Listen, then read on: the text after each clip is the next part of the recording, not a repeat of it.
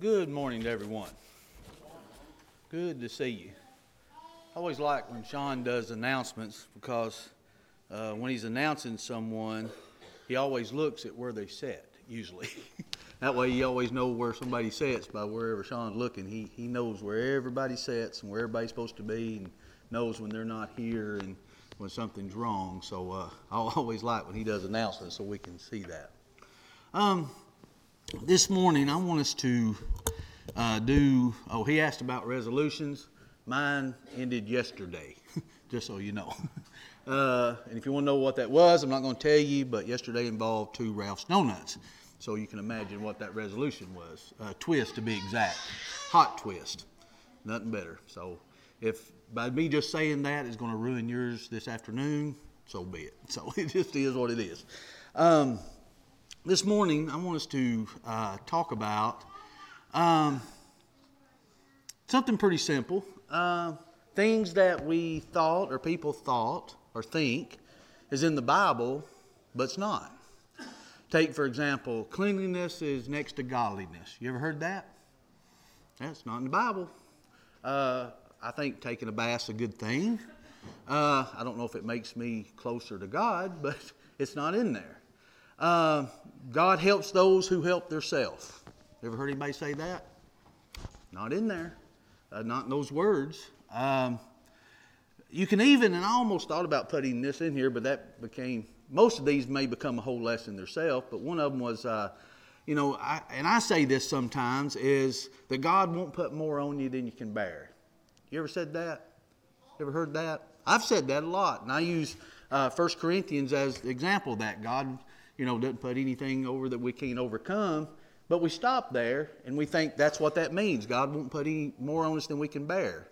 But I don't believe that's what that verse is saying. That verse doesn't say that that there's not going to be anything we can't bear, because He does. He does put things we can't bear. But it says He provides a way of escape for us. We can't bear it, but with His help we can. I can't do it without it. And I think sometimes by saying that, God won't put more on me than I can bear, I start thinking I can do things that I can't do. There's a lot of things that's happened to me in my lifetime. I couldn't overcome them if I didn't have God. I couldn't have got through them without God. So we've got to be careful. And the whole point of this, I hope this lesson is to get us to realize it may be simple phrases. It may be simple things that we say, but they can have some devastating consequences if we're not careful, because we can start believing something that's not really there. Take, for example, that was read just a few moments ago. He who spares the rod hates his son, but he who loves him disciplines him promptly. We always hear it, spare the rod, what? Spoil the child. The Bible doesn't say that. The Bible doesn't say spare the rod, spoil the child.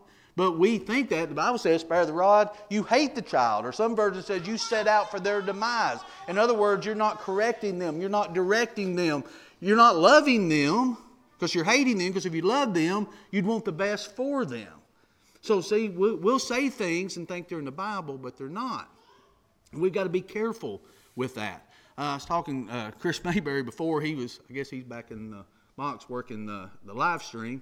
And he was wanting a title for the lesson, and that's what I told him. It's going to be things we thought were in the Bible. He said someone told him one time that he didn't know how he could believe in the Bible because the Bible says women have to walk 2 steps behind the men. He said that's not even in the Old Testament. He said that's not in there anywhere. That's not in there anywhere. And I thought, well, I should have used that today. That'd been a good one. But I thought, no, that needs to be the one things that should be in the Bible, but not. So.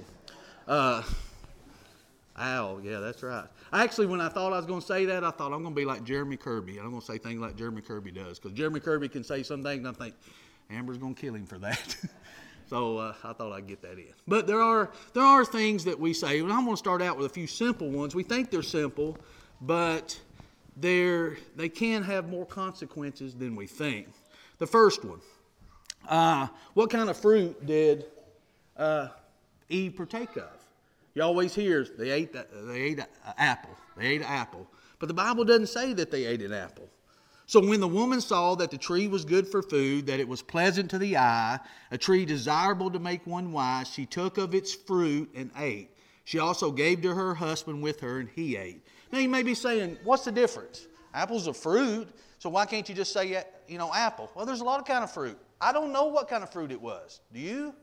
The Bible doesn't say what kind of fruit it is. And you said, Ronald, this is nitpicking. What's wrong with saying it? Should I correct every single person that says it? Should I?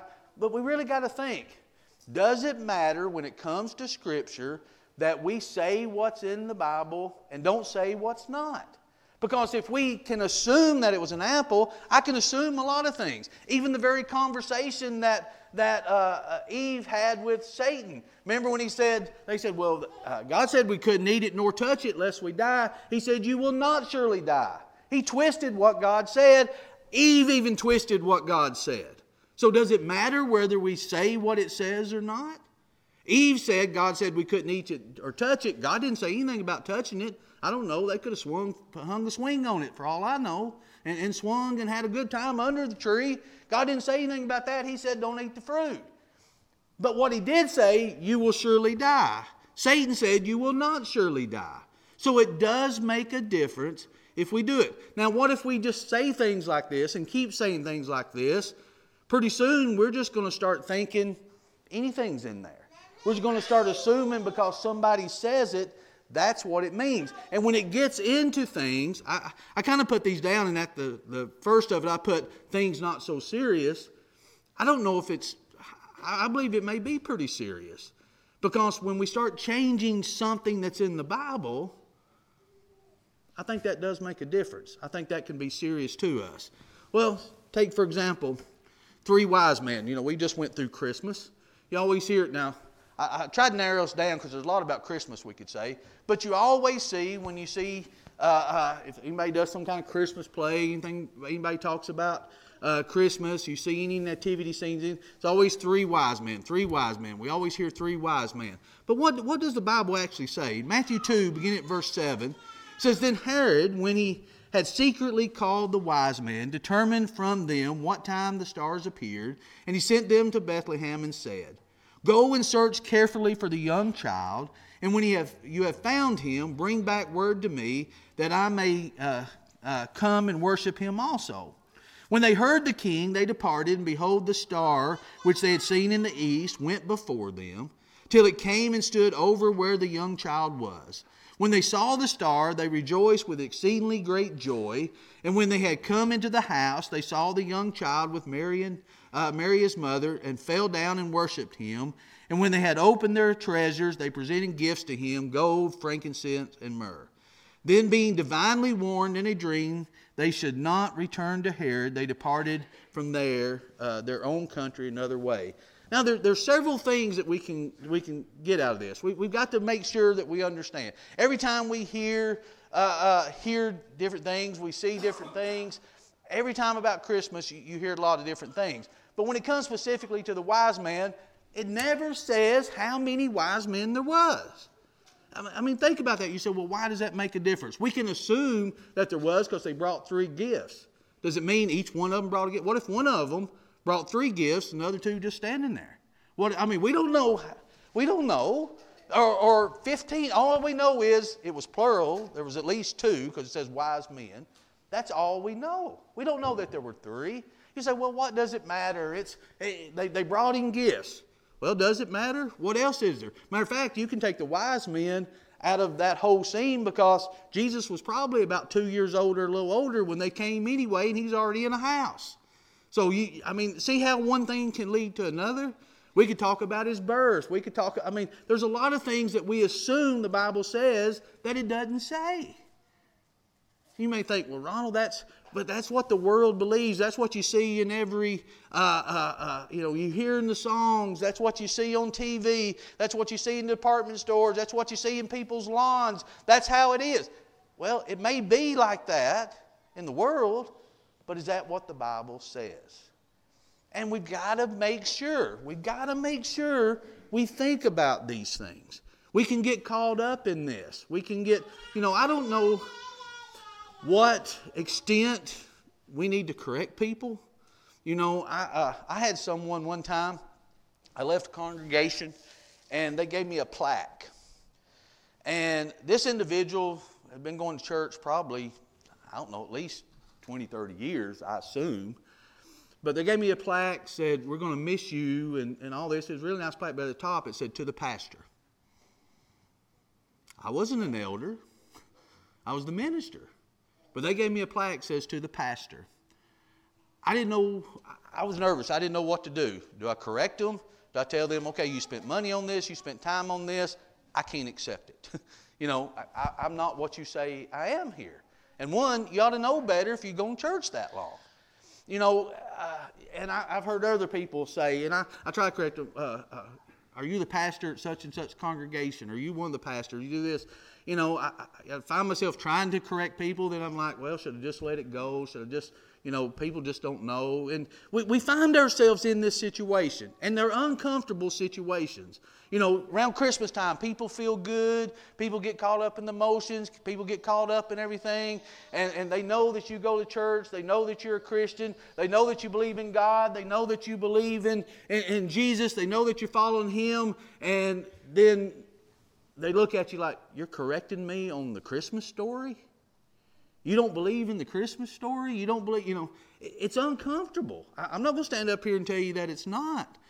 But we have to make sure if we're saying something or if we're believing something, it's what's in Scripture. If it's not in Scripture, I can't teach it. I can't tell somebody that's the way it is. I can't just go along with somebody because I don't want to spare myself from the uncomfortable conversation. We've got to make sure if it's in there, we say it. If it's not, we say that it's not. We believe that it's not. And like I said, there was a whole lot when it comes to Christians, but I narrowed it down kind of to 3 wise men. Another one maybe we don't think too much about. It says, now the Lord had prepared, this is Jonah 1:17, now the Lord had prepared a great fish to swallow Jonah, and Jonah was in the belly of the fish 3 days and 3 nights. Matthew 12 and verse 40, for as Jonah was 3 days and 3 nights in the belly of the great fish, so will the Son of Man be 3 days and 3 nights in the heart of the earth. What kind of fish was it? A whale. You always see pictures of a whale. Everybody says it's a whale. A whale's a great fish, so what does it matter? Well, it doesn't say whale. It says a great fish.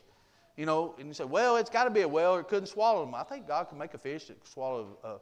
I'd say I heard there's catfish at the bottom of Del Hollow Dam probably big enough to do that. I don't know. It may have been a whale. Probably was a whale. I have no idea. But the Bible doesn't say. So I can't assume something that God didn't say. Now, this sounds trivial. It sounds like you're nitpicking. It sounds like you're narrow-minded. It sounds like you're just trying to pick a fight. All these things. But here's where it comes down to, especially in our culture today, when everything is my truth, my truth. This is my truth. This is what I'm saying. It doesn't matter what I think. It doesn't matter how I feel. It doesn't matter what I assume. All that matters is what is truth. I can't deviate from what truth is. I can't assume, even if it's something that we consider a little minute thing. What's wrong with teaching little kids it's a whale? Whale's a great fish. It means the same thing. No, I think there's big fish that aren't whales. I think there's great fish that aren't whales. And we just need to be careful of how we say things. That's what I'm trying to say. Because when we start doing this and we fall into this trap, one thing can lead to another, can lead to another, can lead to something bigger and bigger. But I really don't know. I hate to even put it in terms like that because is there anything small about saying something God didn't say? Is there anything small with assuming something's in the Bible that's not really there? I don't think it is, and I think we need to be careful. Money's the root of all evil. Have you ever heard that? Have you ever said that? Well, you know why? They've got money, and that's trouble. The Bible says money's the root of all evil. Does the Bible say that?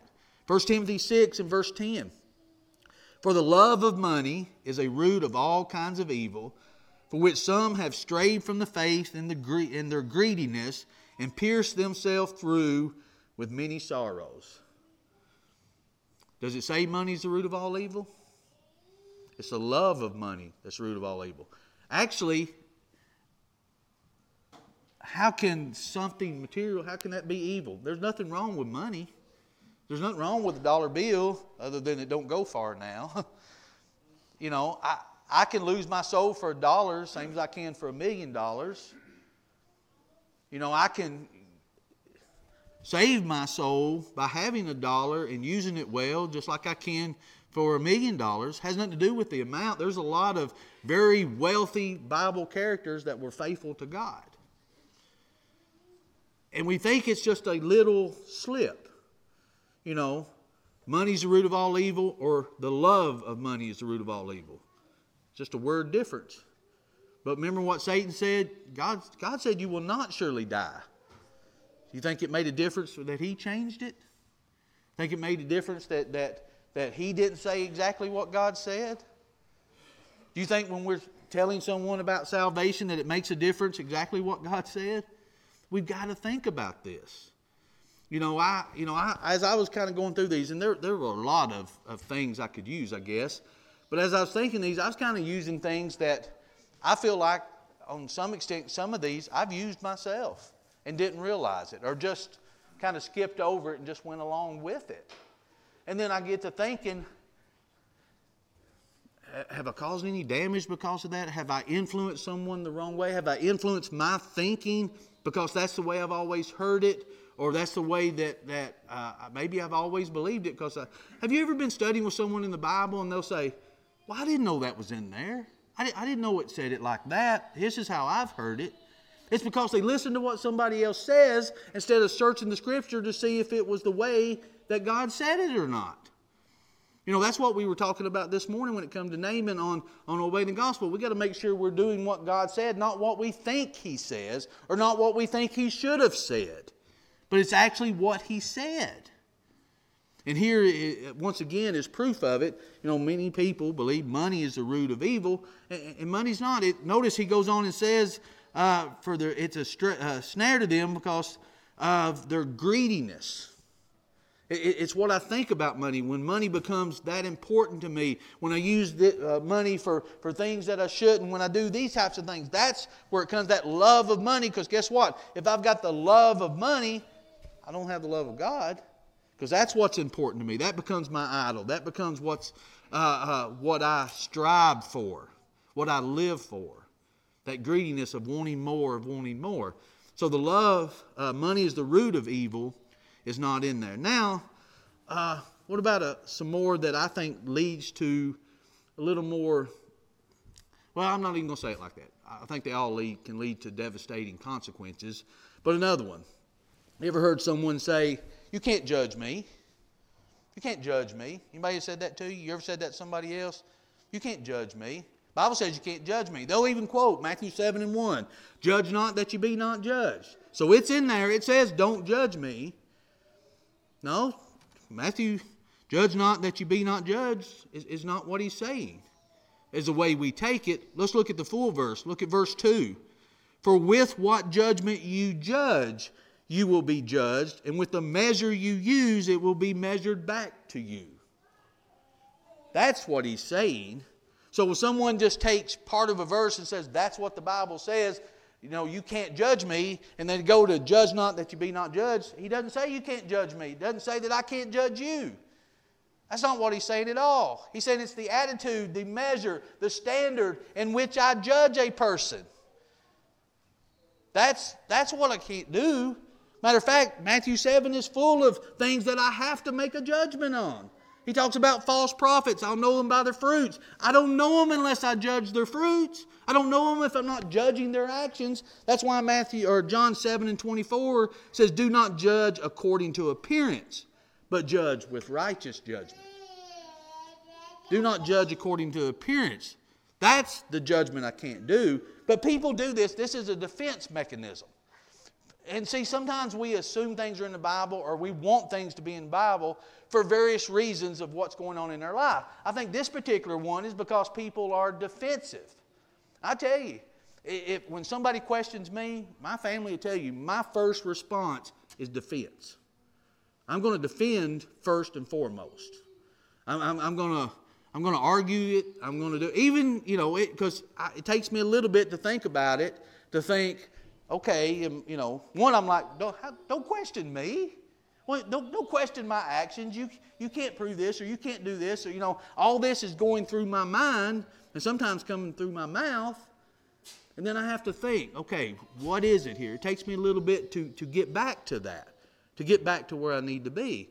And I think that's a lot of people's response is defense. We don't like to be questioned. We don't like someone questioning what we're doing. We don't want someone, talking about our business and telling me that I've got to do this or I'm not doing this well enough. It goes against our pride. So people will use don't judge. You can't judge me, and try to go to this to say that that's in the Bible to defend whatever action it is they're doing that's not right. We can't do that. See, when we start trying to change something or we start trying to assume this is what the Bible says, and we do that because we don't read the whole verse. Sometimes we take it way out of context. We don't read the whole verse to see. That's what I was talking about with God doesn't put any more on you than you can bear. If you just read the first part of that verse, that's exactly what you would think. But the second part talks about our relying on God, that God is what gets us through it. The reason I can bear it is not because of me, it's because of God. So see, I can get a misunderstanding of what my relationship is with God if I don't truly know what the Bible says. Just like here, my relationship with other people, my actions can be skewed because I'm not fully doing what the Bible says. I've got to be careful of how I judge. If I judge harshly, when God doesn't judge harshly, guess how I'm going to be judged? He's going to use the same method on me. Would I want God to judge me based on how I judge other people? That's going to be a hard one. I wouldn't want Him to, because I usually have a first judgment. And then that person has to work to prove me wrong on it. It's usually how it works. And we've got to be careful with that. But again, that's just another one that's not in there. Here's another one. That one people do out of defense. I think people do this one out of comfort. Some people will say when their loved one passes on, they'll say, and they'll be doing something in their life, and now there's something going on. Or I tell you, I've heard this at weddings before. And they'll be in the wedding, they'll say, I wish my mom could have been here, my grandparents could have been here. They said, don't worry, they're looking down on you. They're watching you. They're looking out for you. We want to believe that, don't we? We want to think that. And this sounds harsh. This is one that brings us comfort. Don't worry, they're in heaven looking down upon you now. They see everything that you're doing. That should bring you comfort. I don't know that would bring me comfort. I don't know if I want my loved ones looking down on me and seeing everything that I do. I mean, really think about that. If that was really true. And could it be heaven for them? Could it be paradise for them if they were looking down and seeing us in sin, or seeing us hurt, or seeing us go through a trial, or seeing us, somebody doing... You think that would be heaven to them? You think that's paradise? Seeing their family members suffering? Seeing them going through a trial? See, we don't realize what we're saying. We say things in the moment to want to bring comfort to us, but when we really think about it, would it bring comfort? But we say that. We could get into guardian angels and things of this nature, but I hear people say a lot, especially at the funeral home. I've heard it quite a bit. People say, well, they're looking down on you now. They're helping me through this. Well, let's think about this just a minute. One thing we've got to understand, the dead do have memory. There's no doubt that the dead have memory. Look at Luke 16, beginning at verse 27. It says, then he said, this is the rich man, then he said, I beg you therefore, Father, that you would send him, talking about Lazarus. This is a rich man. He's talking about Lazarus to Abraham. He said, send into my father's house, for I have 5 brothers, that he may testify to them, lest they also come to this place of torment. This rich man had memory. He knew he had 5 brothers.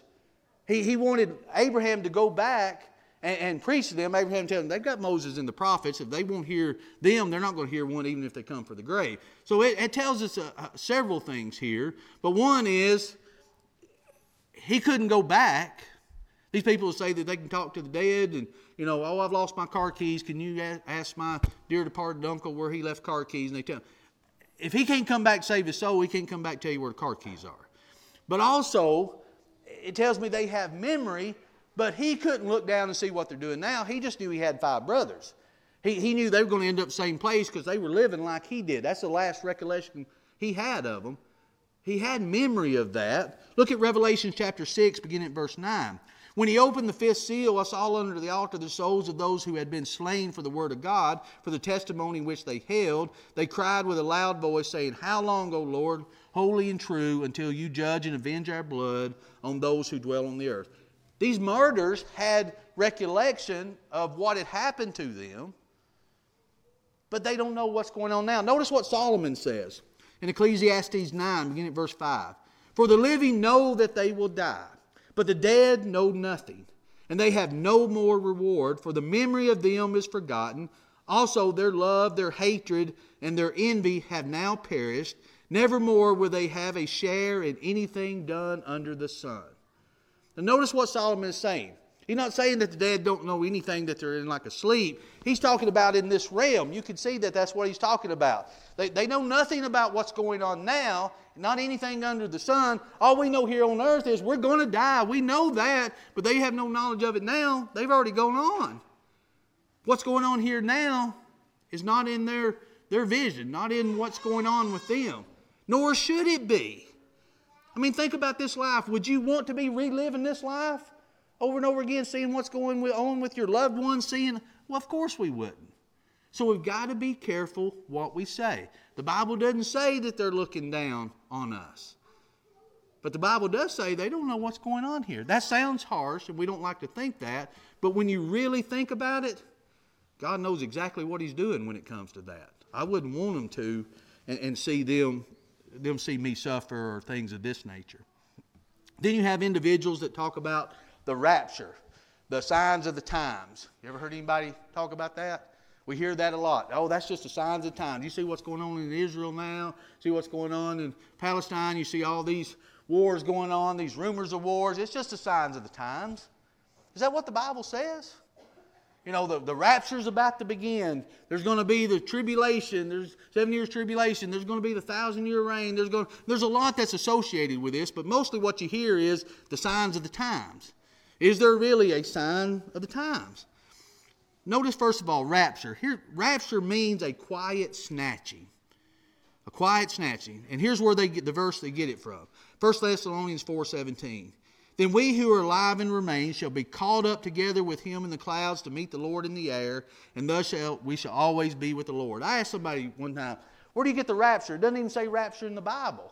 Well, here's what it is. This is what this means. We're going to be called up. The Lord's going to snatch us. That's what that is. It's going to be this quiet snatching up. In the world, we've seen movies, Left Behind and all this. The world's not going to know where everybody went. Cars are going to be, driving off on cliffs and in the ditch because nobody left to drive them. And it's going to be all this kind of mess.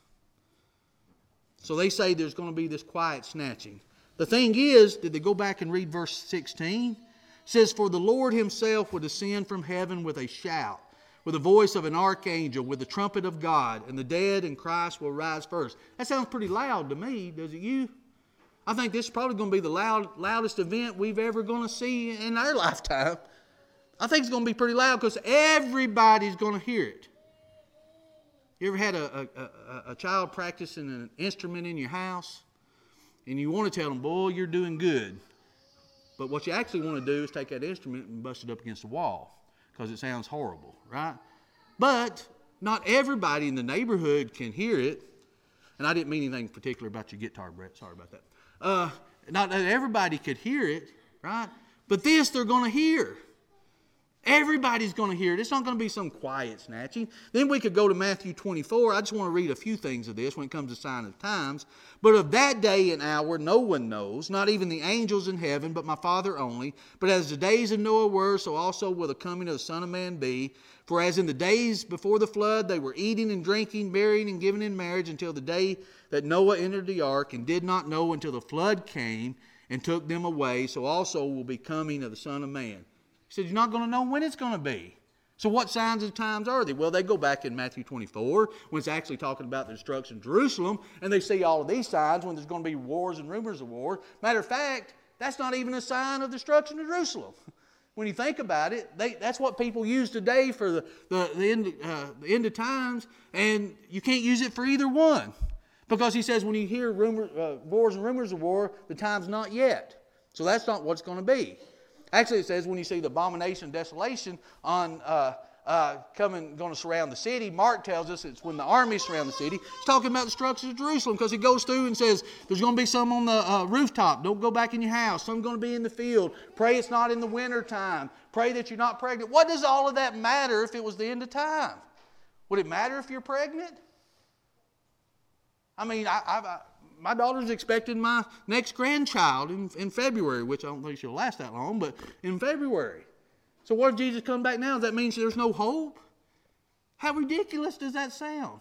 It talks about people running to the mountains. What good will it do? Revelation tells us you can go to the mountains and say, follow me, but that's not going to do you any good.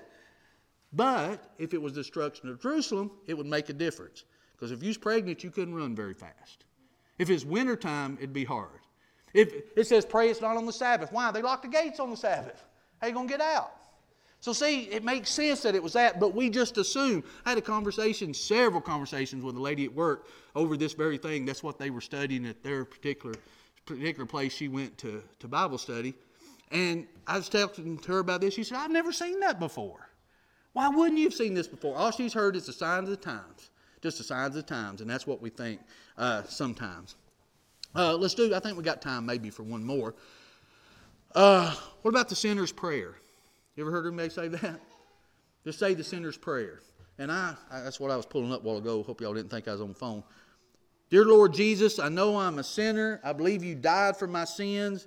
Right now, I turn from my sins and open the door of my heart and lie. Open the door of my heart and lie. Lord Jesus, I confess that I have sinned against you, and I ask that you forgive me for all of my sins. And there's different versions of the sinner's prayer. And you hear that a lot. Some Bibles actually in the back of them, certain ones printed, they'll put little things that's got the sinner's prayer in it. You talk to different people in the religious world, they talk about the sinner's prayer. Where will you ever find the sinner's prayer? Now, they get it from Acts 2 and verse 21. Says, and Peter was saying this, he said, it shall come to pass that whosoever calls on the name of the Lord shall be saved. They said that's what calling on the name of the Lord is. And that's the sinner prayers. You just call upon the name of the Lord. And then people now have added things to it. But if that's the case, notice Acts 2:38. Then Peter said to them, repent, let every one of you be baptized in the name of Jesus Christ for the remission of sins. You shall receive the gift of the Holy Spirit. Now, he did this in response to a question they had, what shall we do to be saved? If he'd already told them, call upon the name of the Lord, be saved, if that's all you had to do, he would have said, do what I've already told you to do. Why would he say anything else? He didn't tell them to do that. He told them, if you want to be saved, this is what you do. That's what calling on the name of the Lord is, obeying God. It's not some sinner prayer to recite. Notice with me in Acts 9 and verse 11. This is talking about Saul during his conversion. It says, so the Lord said to him, arise and go to the street called Straight, and inquire of the house of Judas for one called Saul of Tarsus. Behold, he is praying. This is what God's saying, Jesus saying to Ananias about going to Paul here, or to Saul at that time. Acts 22 and 16, when Paul was giving his recount of this, he said, and now why are you waiting? This is what Ananias told him. Arise and be baptized, wash away your sins, calling on the name of the Lord. I tell you, if anybody was saying a sinner's prayer, would it have been Paul? He was there praying blind for 3 days praying. Like one preacher I heard say, what Ananias tell him, get your sorry self up and obey God. He didn't tell him, well, you're praying, I didn't even need to come to you. I didn't even need to come do anything. You must be saying the sinner's prayer. You've been earnestly down here praying for 3 days. If it didn't work, if Paul couldn't pray his way through, you think I can? So is there a sinner's prayer? No, there's just obedience to God. And there's others. I mean, there's faith only. There's all roads lead to heaven. All this comes down to this same thing, even the sinner's prayer. When we get these little ones like the apple, the well, the love of, that money's the root, not the love. When all these little things start adding up, then you start getting, well, this is how I think you should obey the gospel. This is what I think the Bible says to obey God. So we got to thinking all these other little things that we thought the Bible said. Now we think this, and our soul's at stake. Are we going to do what God says to do, or are we going to do what I think we should do? Are we going to do what God says to do, or what I've heard He says to do? I've got to hear the Word, have faith in the Word, and believe that Word, repent of my sins, confess that Jesus is the Son of God, be baptized for the remission of sins, arise to walk in newness of life, and walk in the light as He is in the light. That's what God says to do. Romans 10:17, Hebrews 11:6, Matthew 10:32-33, Luke 13:3, Acts 2:38, 1 John 1:7. That's what He says. Are we going to assume what He said, or are we going to think, well, it's in there somewhere? That's what He said to do. Just say a sinner's prayer. He just said all roads lead to heaven, that we're all going to the same place anyway. He said all you got to do is have faith only, and faith only is in the Bible, but it's condemned. We've truly got to know. It's not that hard. It's simple, like we were talking about naming in Bible class. It's simple. We just make it more complicated than it is because we start adding to, we start taking away, we start changing what God says instead of truly what He said. So I asked you this morning, do you want to believe what it says in the Bible?